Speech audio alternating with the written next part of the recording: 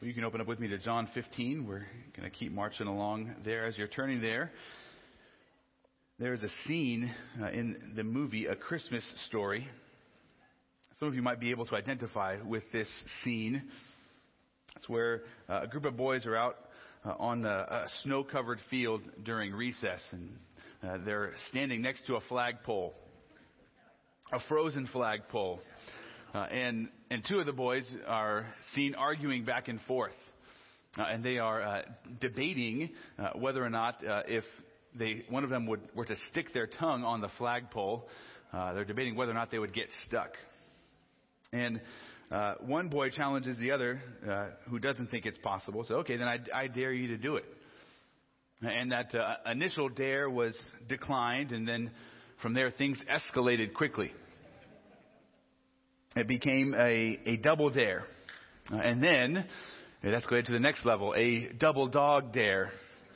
And then proper etiquette would have been to escalate it into a triple dare, but that was bypassed and go to the highest level of a triple dog dare, at which point the one boy felt obligated to put his tongue on the frozen flagpole, and that debate was ended. There are certain passages in the Bible where God is daring us to trust Him. And He doesn't do this with a triple dog dare, but with language more akin to Psalm 34:8. Oh, taste and see that the Lord is good. And we need that kind of encouragement at times, in which God is challenging us, daring us to trust and obey Him, and then to watch and to experience the blessings that flow out of obedience to Him. We need these kinds of dares because we are prone to trust in our own wisdom. We are prone to buy into the wisdom of the world. In fact, the wisdom of the world is constantly and continually beckoning to us, striving to get us to obey it rather than obeying Christ. But God beckons to us as well. Satan seeks to beckon to us through the world and its system. That worldly wisdom is the anti-wisdom. It's the wisdom of Satan rather than the wisdom of God. It goes back to Adam and Eve in the garden. Right? When Satan doesn't immediately come out and say, God is lying to you and this is false, he just says, well, has God said? He creates questions and doubts. And Jesus knows the methods of Satan. And what we see here in John 15 is Jesus making an appeal of His own, a dare to His disciples. As we've looked through the first 6 verses of John 15 in the past couple of weeks, we've seen Jesus exhorting them. The overarching command, the overarching flow of these verses is for the disciples to abide in Christ, to remain in Him. Even though He is about to leave and to depart from them, Christ is commanding them, challenging them to remain in Him, to stick with what He has taught and proclaimed to them. If you read with me in beginning in verse 1, Jesus says, I am the true vine, and my Father is the vine grower. And every branch in me that does not bear fruit, He takes away. And every branch that bears fruit, He cleans it so that it may bear more fruit. You are already clean because of the word which I have spoken to you. Abide in me, and I in you. And as the branch cannot bear fruit from itself unless it abides in the vine, so neither can you unless you abide in me. I am the vine, you are the branches. He who abides in me and I in him, he bears much fruit. For apart from me, you can do nothing. If anyone does not abide in me, he is thrown away as a branch and dries up. And they gather them and they cast them into the fire, and they are burned. And then what we're going to study this morning. If you abide in me, and my words abide in you, Ask whatever you wish, and it will be done for you. My Father is glorified by this, that you bear much fruit, and so prove to be my disciples. So verses 7 and 8, as we study those this morning, that introductory clause, that conditional statement that if this is true, then this is going to be the result. It's the way that it's worded there in the Greek, if you abide in me, and my words abide in you. The expectation is Jesus is not sure whether or not they will abide. Now, there's different types of clauses in the Greek in terms of conditions, and sometimes something is worded a particular way where I know this is what's going to happen. It's a hypothetical for the sake of argument. But this is will you abide? Will you abide in me? It's likely, but it's uncertain. It's a conditional clause. And notice that Jesus, we've talked about abiding in him, but he gives us a further clarification of what that looks like. If you abide in Christ and his words abide in you. So there's an inverse relationship here. There's an inseparable connection. That if you are in Christ, then his word is going to be in you as well. And this is a challenging thing in and of itself. This is not merely speaking about reading the word. I think it's also about memorizing, meditating, and obeying the word. Is his word ruling and reigning in your life? That's a part of what it looks like to be abiding in Christ. And this introductory clause is going to set us on and set the table for the other conditions and commands here of what Jesus is saying to his disciples. In these two verses, having already explained the importance of why they should abide in him, Jesus is now going to explain the outcomes, the results of what will happen if they do trust in him and abide in him. And the outcomes that Jesus mentions here are powerful motivators. These are the dares. If you do this, I dare you to do this. And if you do this, if you abide in Christ, this is what is going to be the experience in your life. So what happens when we trust Jesus and abide in him? And what we're going to see in these two verses are four outcomes of abiding in Christ. And we're going to look at them individually one by one, but I want to pause and pray before we dive into these. And ask for the Lord to lead us and guide us. Father, you are the vine dresser. You are the one who is at work by the power of your Spirit, who has sealed us for our coming salvation. Lord, we thank you for that and praise you for that. But we ask now that you would guide us, that you would instruct us by the power of your word and by the influence and working of your Spirit. Help us to embrace these outcomes, to believe them in faith, and then ultimately to obey Christ and to abide in him all of our days. Use this time to strengthen and encourage our hearts and to draw us near to you, we pray, in the matchless name of your Son. Amen. So as we look at these four outcomes, the first one is going to be seen at the end of verse 17. The beginning of verse 17 sets the table. If you abide in me and my words abide in you, then this is what will take place. The first outcome is that you will see answered prayers. You will see answered prayers. And this is a similar proclamation to what Jesus said earlier in the conversation when they were back in the upper room. Now remember, they're walking on their way either to the temple or to the Garden of Gethsemane. And when they were in the upper room in chapter 14, verses 13 and 14, Jesus says, whatever you ask in my name, this will I do, so that the Father may be glorified in the Son. If you ask me anything in my name, I will do it. So Jesus gives this promise of answered prayer. And again, here it's clarified that if you are abiding in him and Christ's word is abiding in you, you can ask anything and that prayer will be answered. And Jesus is able to say that because knowing if you are abiding in him and his word is in you, then you have been transformed. And that's going to impact and influence the way that you pray and what you pray for and how frequently you pray, all of the above. If you keep your finger here in John, we can go back to where Bruce led communion from, Ephesians chapter 1. Ephesians 1 verses 3 through 14 are the Apostle Paul talking about our salvation and what God has done for us in saving us and his eternal plan of salvation. Then in verse 15 through the end of the chapter, we see a prayer of the Apostle Paul. So based upon what God has done, this is now the Apostle Paul. And listen to how he prays and what he is praying for the Ephesians.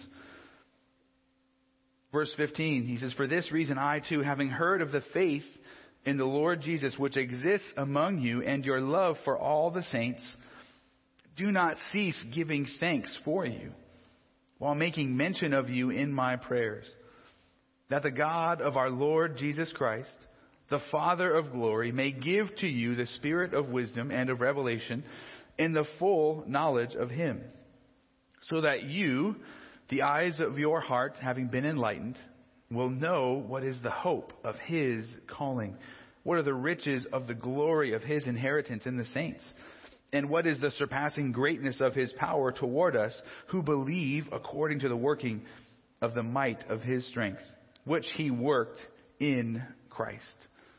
And the prayer continues from there, talking about what Jesus has done and accomplished on our behalf and how he now rules and reigns over everything. But think about what we read in terms of that prayer. Now, that is a transformed prayer.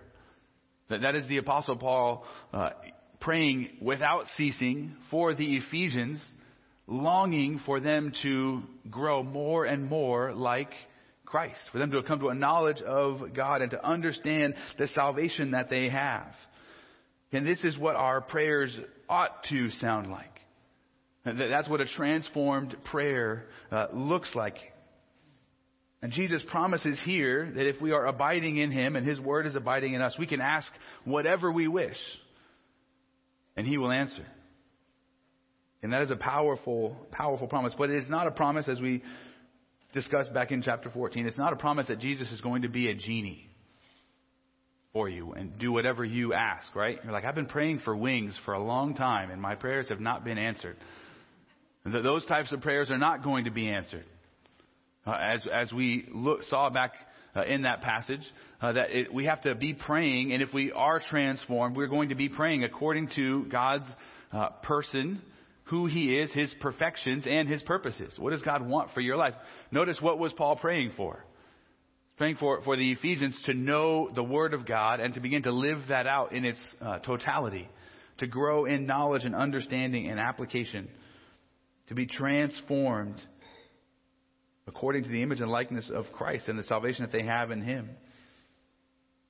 This is what takes place. If you are praying according to your abiding in Christ and his word abiding in you, you're going to see your prayers answered. Do you think the Apostle Paul's prayer was answered? Absolutely. Because if you look at what takes place, and Bruce mentioned the book of Revelation 2 and 3, the letters to the 7 churches, those were probably church plants off of the church at Ephesus.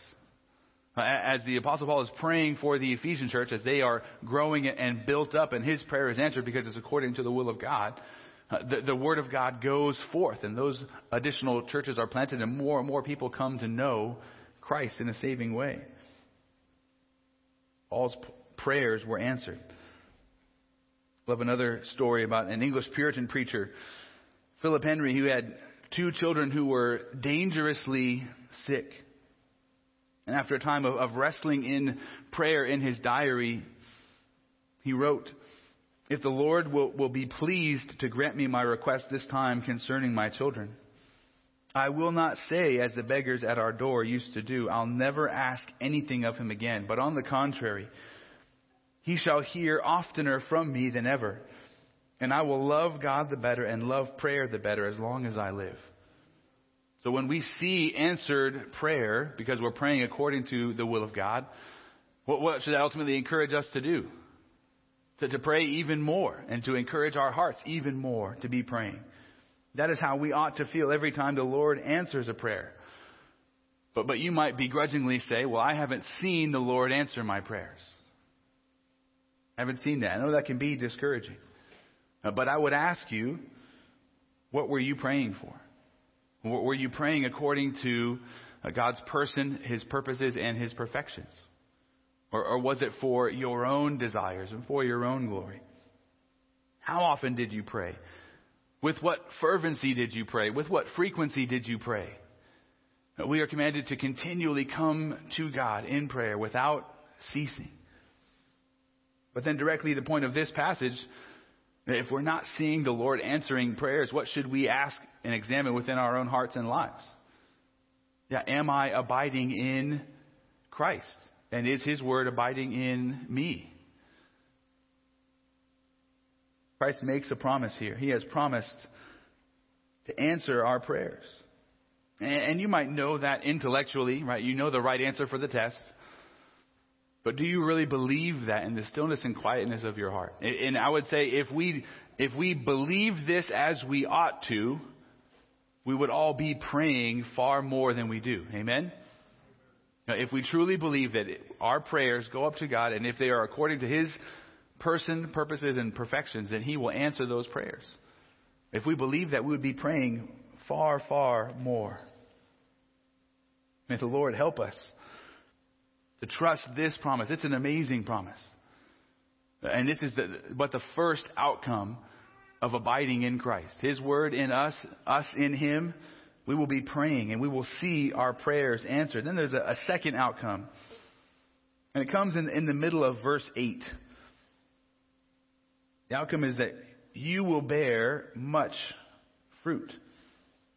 Verse 8 says, my Father is glorified by this, that you bear much fruit. And again, this is very similar to verse 5 that we studied and saw last Sunday. That there is a promise for all of those who are connected to Christ as the true vine, that you will produce something in your life. There will be spiritual fruit that comes forth from you and in you. And there's a progression here in this chapter, because back in chapter 15, verse 2, talks about how God is at work. Every branch in me that does not bear fruit, he takes away. And every branch that bears fruit, there's the beginning point. There is spiritual fruit in your life because you're connected to Christ. You've looked to him in faith and you're united with him. You're a part of the true vine.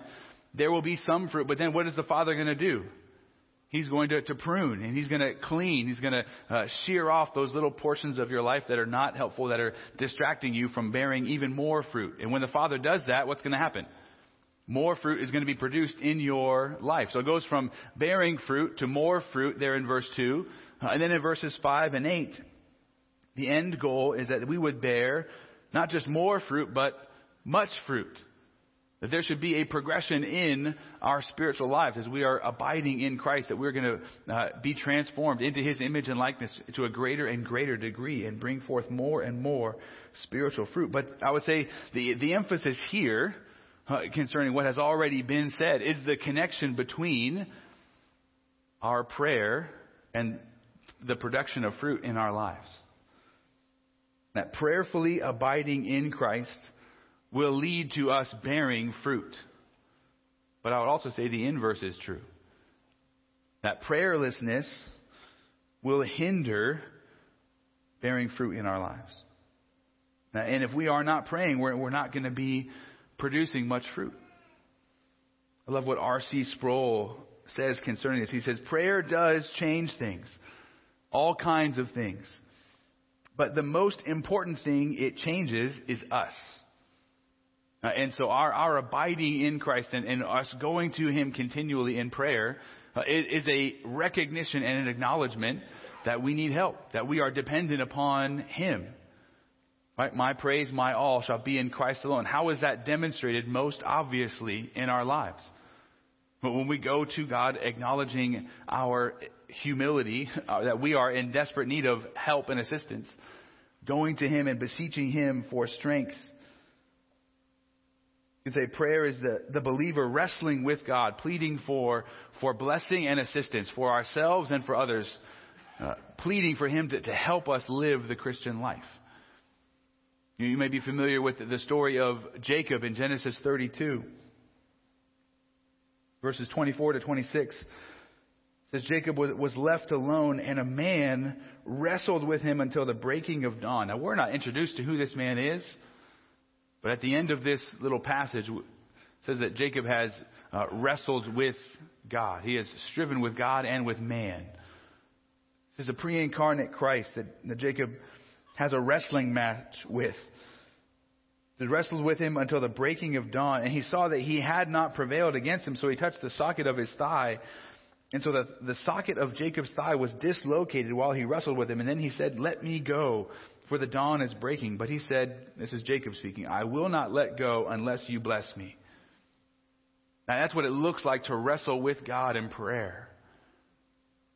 You are begging, pleading, beseeching, crying out for Him to bless you, to strengthen you, for Him to work in your life and in the lives of others. When was the last time you prayed like that concerning the things that you are struggling with in the Christian life?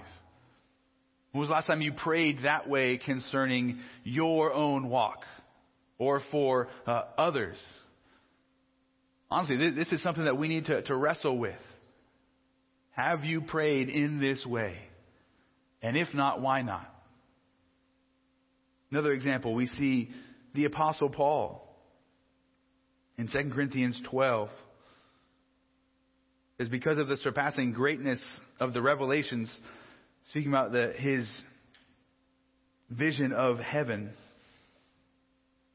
is to keep me from exalting myself. There was given me a thorn in the flesh, a messenger of Satan to torment me, to keep me from exalting myself. And concerning this, I pleaded with the Lord 3 times that it might leave me. And He has said to me, "My grace is sufficient for you, for power is perfected in weakness.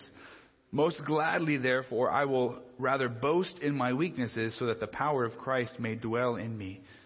Therefore, I am well content with weaknesses, with insults, with distresses, with persecutions, and hardships for the sake of Christ. For when I am weak, then I am strong." Now, what's amazing is you see the Apostle Paul growing and being transformed, number one, by his trials. Right? He has a thorn in the flesh. And what does that thorn in the flesh prompt him to do? To cry out to God and to pray.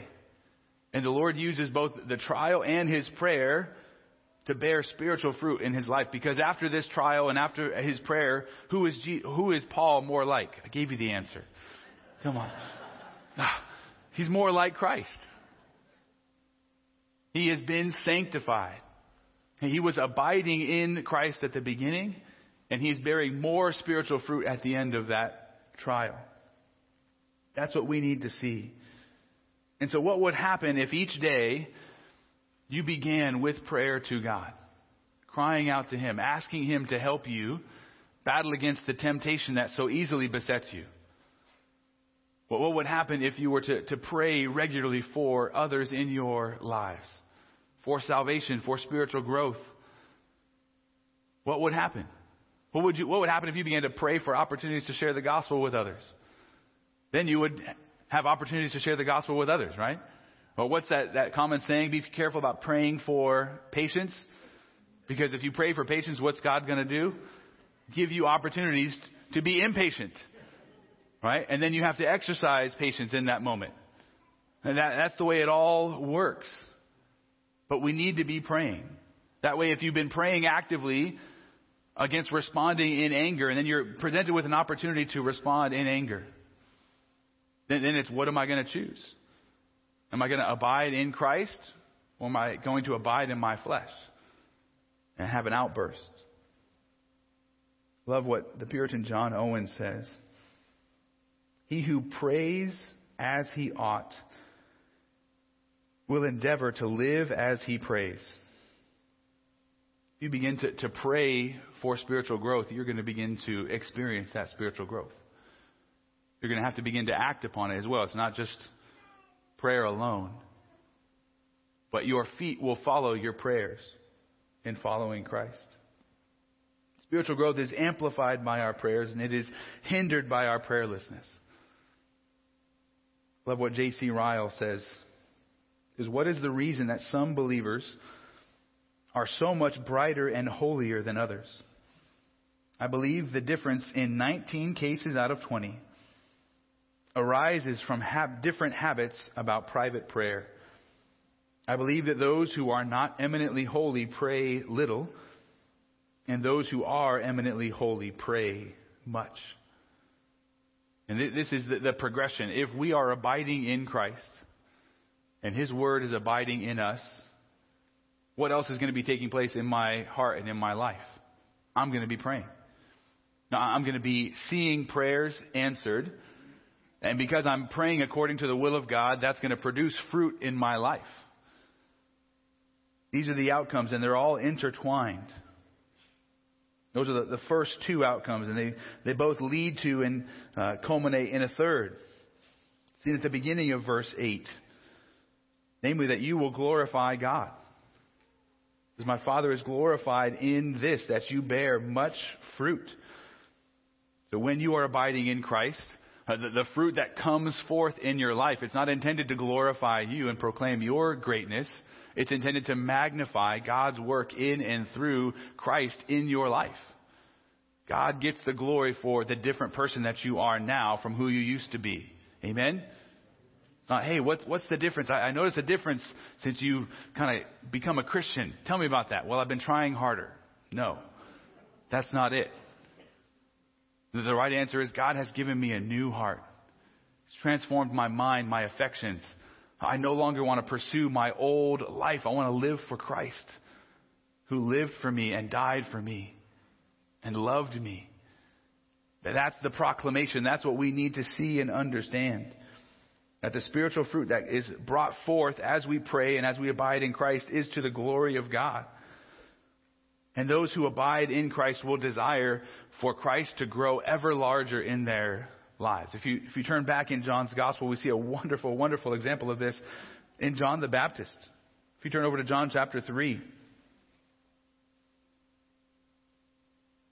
beginning in verse 25. Therefore there arose a debate between John's disciples and a Jew about purification. And they came to John and said to him, Rabbi, he who was with you beyond the Jordan, to whom you have borne witness, behold, he is baptizing, and all are coming to him. John answered and said, a man can receive nothing unless it has been given him from heaven. You yourselves are my witnesses that I said I am not the Christ, but I have been sent ahead of him. He who is the bride is the bridegroom. But the friend of the bridegroom who stands and hears him rejoices greatly because of the bridegroom's voice. So this joy of mine has been made full. He must increase, but I must decrease. That's what it sounds like when Christ is abiding in you. You want Him to get bigger and bigger and bigger. And it's a joy to see that happening. Notice what John says here. My joy is full. Now flip over back and we're going to get to this next week. But look at verse 11 in John 15. These things I have spoken to you so that my joy may be in you and that your joy may be complete. See, there is a joy that comes in the Christian life of living not for our glory, but for living for Christ's glory. And why does that bring and produce so much joy? Because that's what we were created to do. We weren't created to pursue greatness in and of ourselves. We were created to glorify God and proclaim His majesty to the world. We see what it looks like to strive to abide in Christ and to glorify God by bearing spiritual fruit. We see this in the life of John the Baptist. We also see this in the life of the Apostle Paul. We talked about that in his prayer to the Ephesians, that he longed to see others become more like Christ. And again, that's bearing spiritual fruit, becoming like Jesus. Paul's kind of personal mission statement is found in Colossians 1, verses 28 and 29. He says, Him we proclaim, admonishing every man and teaching every man with all wisdom, so that we may present every man complete in Christ. For this purpose I labor, striving according to His working, which He works in me in power. See, Paul was laboring and striving not to boost his own name, but to proclaim the name of Christ and to see others grow to maturity in Christ. That's what Paul longed to see. And this is again the outflow of abiding in Jesus. You want to see more and more people abiding in Jesus. If you're seeking to glorify yourself, it's a huge indicator that you are not abiding in Christ. And we see multiple examples of this in the Scriptures. Simon the magician, Acts chapter 8. Now when Simon saw that the Spirit had been bestowed through the laying on of the apostles' hands, he offered them money, saying, "Give this authority to me as well, so that everyone on whom I lay my hands may receive the Spirit." What's Simon the magician wanting? I want that power. I'd like to have that. I'll give you money for it. He's not wanting to see Christ proclaimed. He's wanting to see himself proclaimed. He's wanting to magnify his own name. Speaking of the false teachers who were influencing the Galatian churches, the Apostle Paul says this in Galatians 4:17. He says, "They zealously seek you, not commendably, but they wish to shut you out so that you will zealously seek them." Now, that's what false teachers long to do. They long to get people to attach to them and then follow them rather than following Christ. But listen to the Apostle Paul's desire 2 verses after that in Galatians 4:19. It says, "My children, with whom I am again in labor until Christ is formed in you." Think about those two contrasting visions. False teachers want people to follow them. The Apostle Paul wants people to be formed into the image and likeness of Christ. That's the desire. And again, that's the outcome, the result of abiding and praying. God is glorified. And when we are abiding in Christ, leading to bearing fruit for the glory of God, we are in essence living exactly the way that Christ lived. Because that's the story of his entire ministry here upon the earth. He did nothing for himself, but all for the glory of God, obeying God perfectly, seeking to magnify the Father. And abiding in Christ will lead you to be praying for God to be glorified in any and every circumstance. Right? If we are truly abiding, then our desires, whatever trial may come, even if it's a thorn in the flesh, what's our prayer going to be? God, be glorified and magnified in this. This is so hard, Lord. Give me strength to walk through this. I don't know if I can, but I know that you're with me. And your strength is perfected in my weakness. Abiding in Christ will also lead you not only to pray for the glory of God, but then to live for the glory of God in all that you do. Remember that praying leads to living. Again, that John Owen quote again, "He who prays as he ought will endeavor to live as he prays." So we see these three outcomes of abiding in Christ. You'll see prayers answered. You will bear much fruit. You will glorify God. And then there's a last outcome at the end of verse 8. It says, "My Father is glorified by this, that you bear much fruit and so prove to be my disciples." Now, the fruit of believers bears a twofold purpose here. Number one, the fruit that we bear serves to glorify God. But the second purpose that it serves is to give us assurance. This is the fourth outcome, that you will have assurance of salvation if you are abiding in Christ. If there is fruit in our life, then it shows that we are attached to the true vine. Because remember, what does it say in verse 5? Apart from Christ, you can do nothing. That's an exact number. You can do exactly nothing apart from him. You must be connected to him if you're going to bear any spiritual fruit. James 2, verses 17 and 18. "Even so, faith, if it has no works," and when you hear works here in James, think fruit. "Even so, faith, if it has no fruit, is dead by itself. But someone will say, 'You have faith and I have works. Show me your faith without the works, and I will show you my faith by my works.' Or I will show you my faith by my fruit." Let me show you what faith in Christ has produced in my life. And so the presence of spiritual fruit in your life is encouragement. It is significant. It means something. And it is possible for us to have the assurance of our salvation. This is a really big deal. You're like, what's so big about this? Flash backwards 500 years during the Reformation.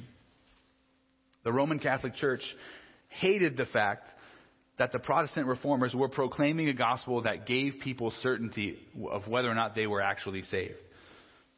Cardinal Robert Bellarmine, who lived in the late 1500s, early 1600s, went so far as to write this: the principal heresy of Protestants is that saints may obtain to a certain assurance of their gracious and pardoned state before God.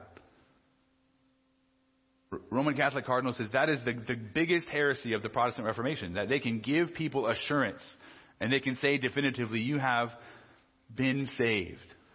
You are in Christ.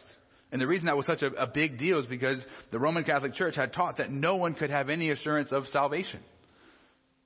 And that theology gave them power because it kept people dependent upon the Roman Catholic Church. Right? If you are putting people on a hamster wheel, saying that you must earn your salvation by doing these things, then it's to your advantage to keep people on that hamster wheel. And the hamster wheel is you do what I say.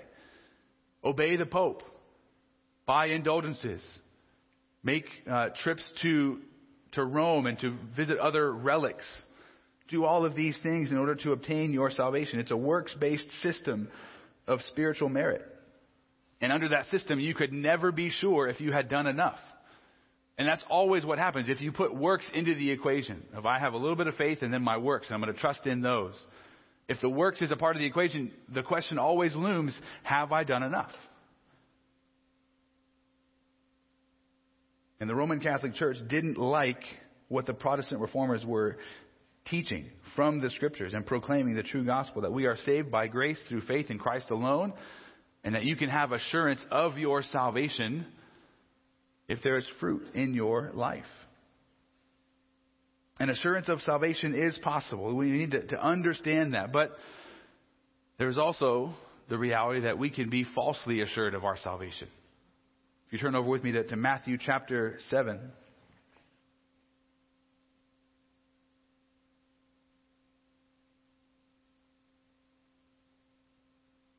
As Jesus is winding down the Sermon on the Mount.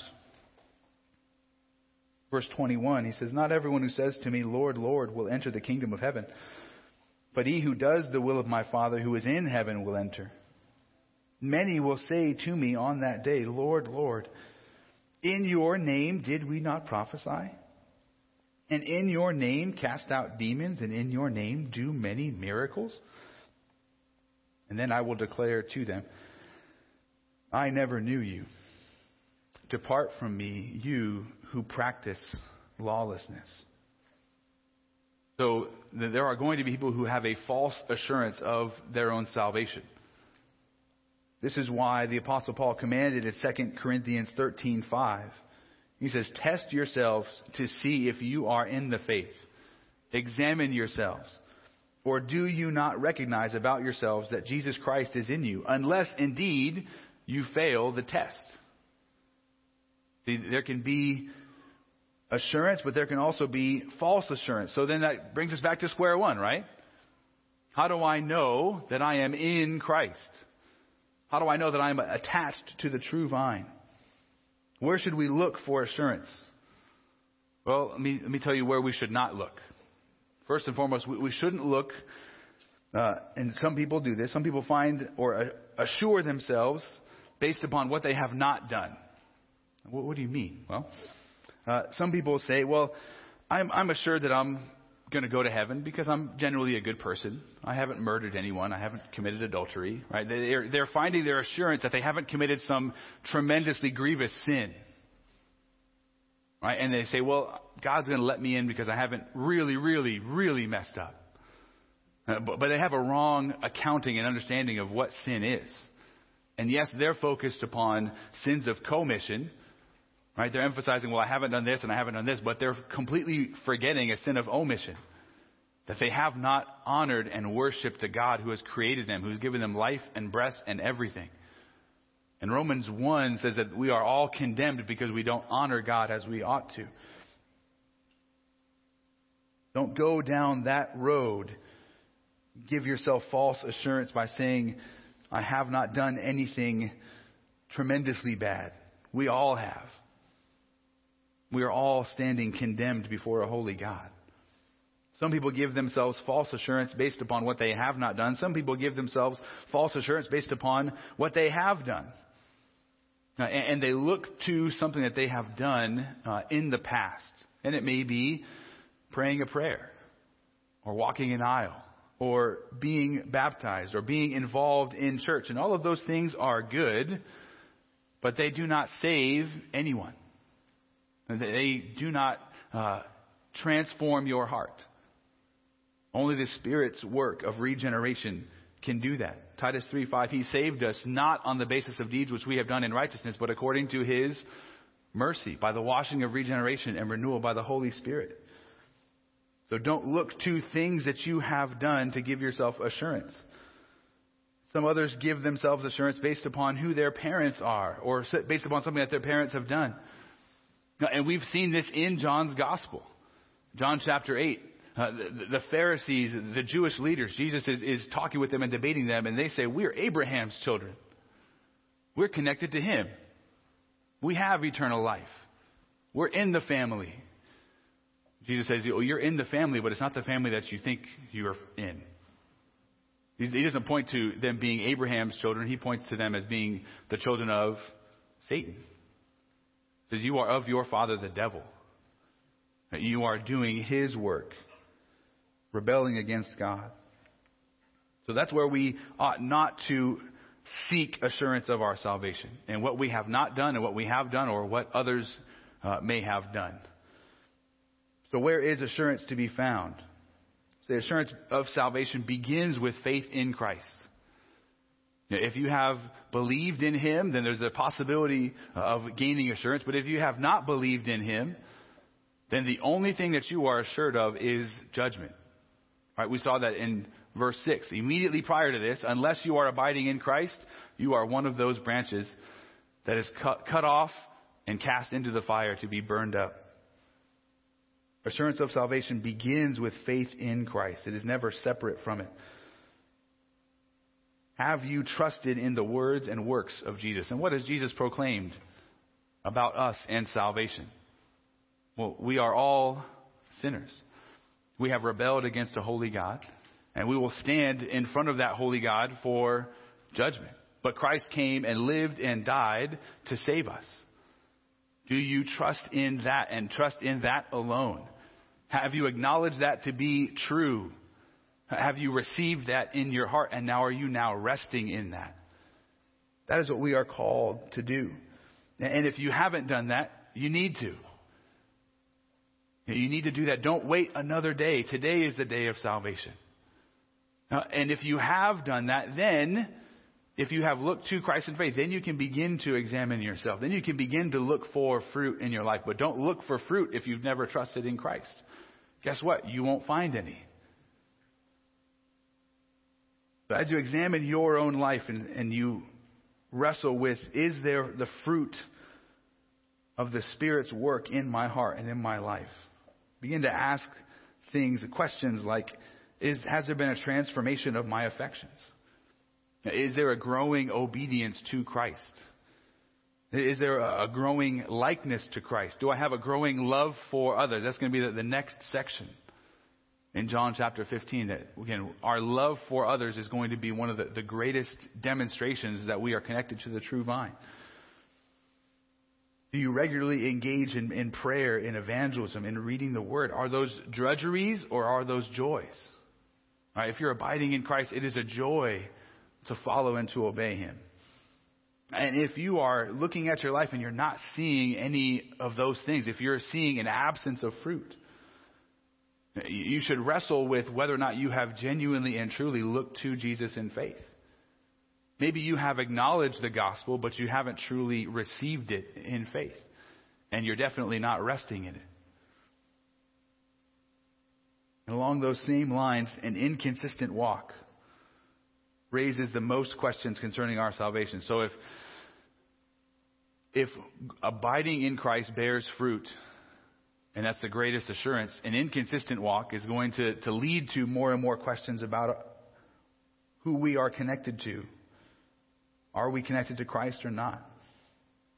And if you're currently struggling in your walk, doesn't mean that you're not connected to him, but it means that you need to obey the command of verse 4.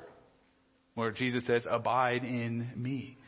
That's what you need to focus upon. And if you're wrestling with the assurance of your salvation, we would love to talk to you. If you have doubts, questions, uncertainties, we are here to help come alongside you and to point you to God's Word. This morning we've heard these 4 outcomes of abiding in Christ, laid out by Christ himself, that you will see answered prayers, that you will bear much fruit, that you will glorify God, and that you will have the assurance of your salvation. I'll close with this quote from Thomas Watson, speaking on this very topic of assurance. It says, "We know the kingdom of grace has been set up in our hearts by the change wrought in the soul. There is a new nature, light in the mind, order in the affections, a pliable will, and tenderness in the conscience. If there is no change of heart, there is no sign of grace. God's children desire God. Like the beating of the pulse indicates life. Saints love him not only for what he is, but for not only for what he has, but for what he is. Not only for his rewards, but for his holiness. Hypocrites may desire him for his jewels, but not for his beauty. A believer cannot be satisfied without God. Let the world heap her honors and riches. It will not satisfy. No flower will satisfy the thirsty. The Christian says, I must have Christ, grace, and heaven, though I take it by storm. We desire Christ more than the world and more than heaven itself. Whom have I in heaven but you? Heaven itself would not satisfy without Christ. He is the diamond in the ring. If God were to say, I will put you into heaven, but I will hide my face from you, that would not satisfy. A little of God will not satisfy. The pious desires still more, and a drop of water is not enough for thirsty travelers. Amen? If you are in Christ, you will want more of Christ. And the outcome of abiding in him will be evident in your life. And again, if you have questions, concerns about that, I would love to talk to you this morning. Salvation is offered freely in Christ. And in Christ there is an assurance, an absolute assurance of where you will be able to spend eternity. If you want to experience that, we would love to talk more with you. If you have that assurance of your salvation, we can rejoice in it today and every day. Amen? We're off of the hamster wheel and we are resting truly and completely in the grace of God.